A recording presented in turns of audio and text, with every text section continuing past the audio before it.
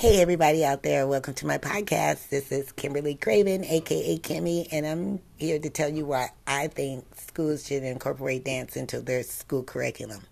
Now, first of all, I'm an advocate for dance because I have the fortunate job of teaching dance throughout our school district. So when I decided to become a special education teacher, I knew for a fact that I was going to put dance into my curriculum because of all the benefits that dance brings to the table.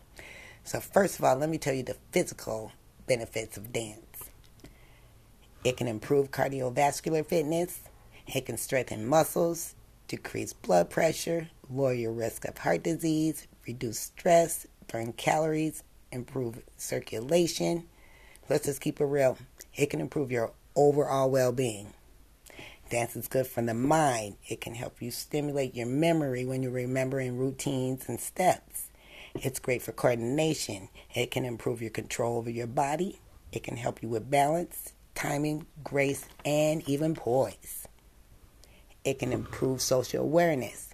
You know when you're out there on that dance floor, you're aware of what's going on around you. Dance can provide a sense of achievement, like when you get that dance routine down.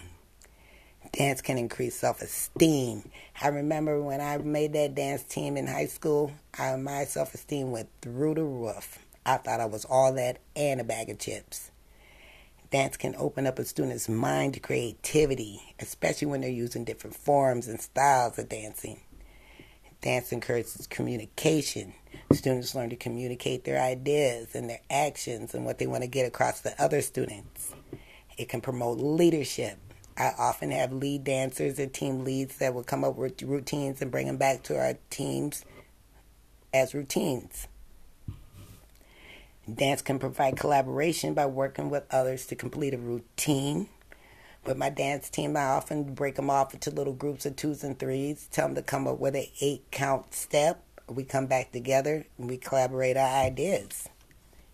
Dance can help encourage critical thinking, cognitive development by remembering, creating, executing, physical, all the aspects of dance and routine. Now, let me talk about how dance can work for the student's academic curriculum. Let's take, for example, science, engineering, and dance.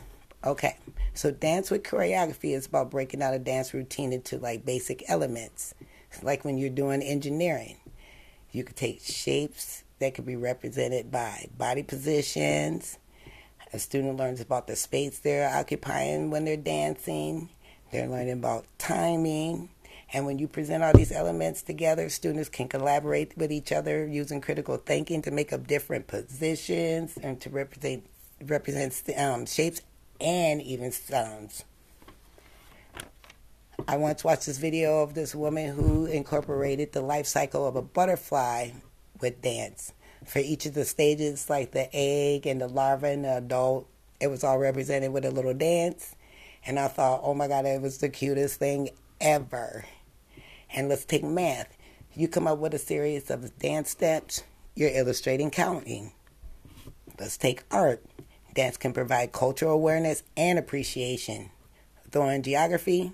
And there are many countries around the world that have a form of dance that is associated with them. You got the tango that originated from Argentina. You got the cha-cha, that's a Latin American form of dance. And did you know that the Vietnamese waltz has 180 beats per minute? Now I'm thinking if I get my little dance class together, that's definitely going to be the advanced class. And tap dance. Did you know that dance came from black slaves?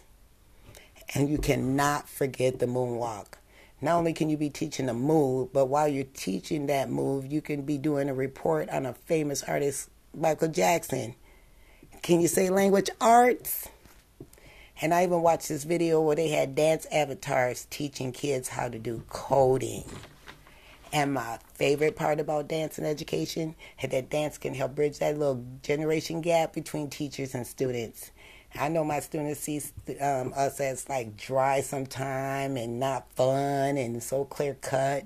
But I remember when I had an advisory class at a junior high and we wanted to break up the monotony a little bit. So I would turn on the cha-cha slide or the electric slide, and that was our cue to get up and get our little groove on. And then we could sit back down and get back to business. And then I thought, if I become a special education teacher, how cool would it be to incorporate dance with special education? Get what I'm saying? Now, I know you might be sitting there up there and saying, well, what if I can't dance? I'm going to guarantee you this. If you can count, you can dance. So I hope I did convince you why dance could be incorporated into our school curriculum. As I presented to you, there are many benefits to dance that you can bring to the table as an academic source. And if you do it right, it could be free.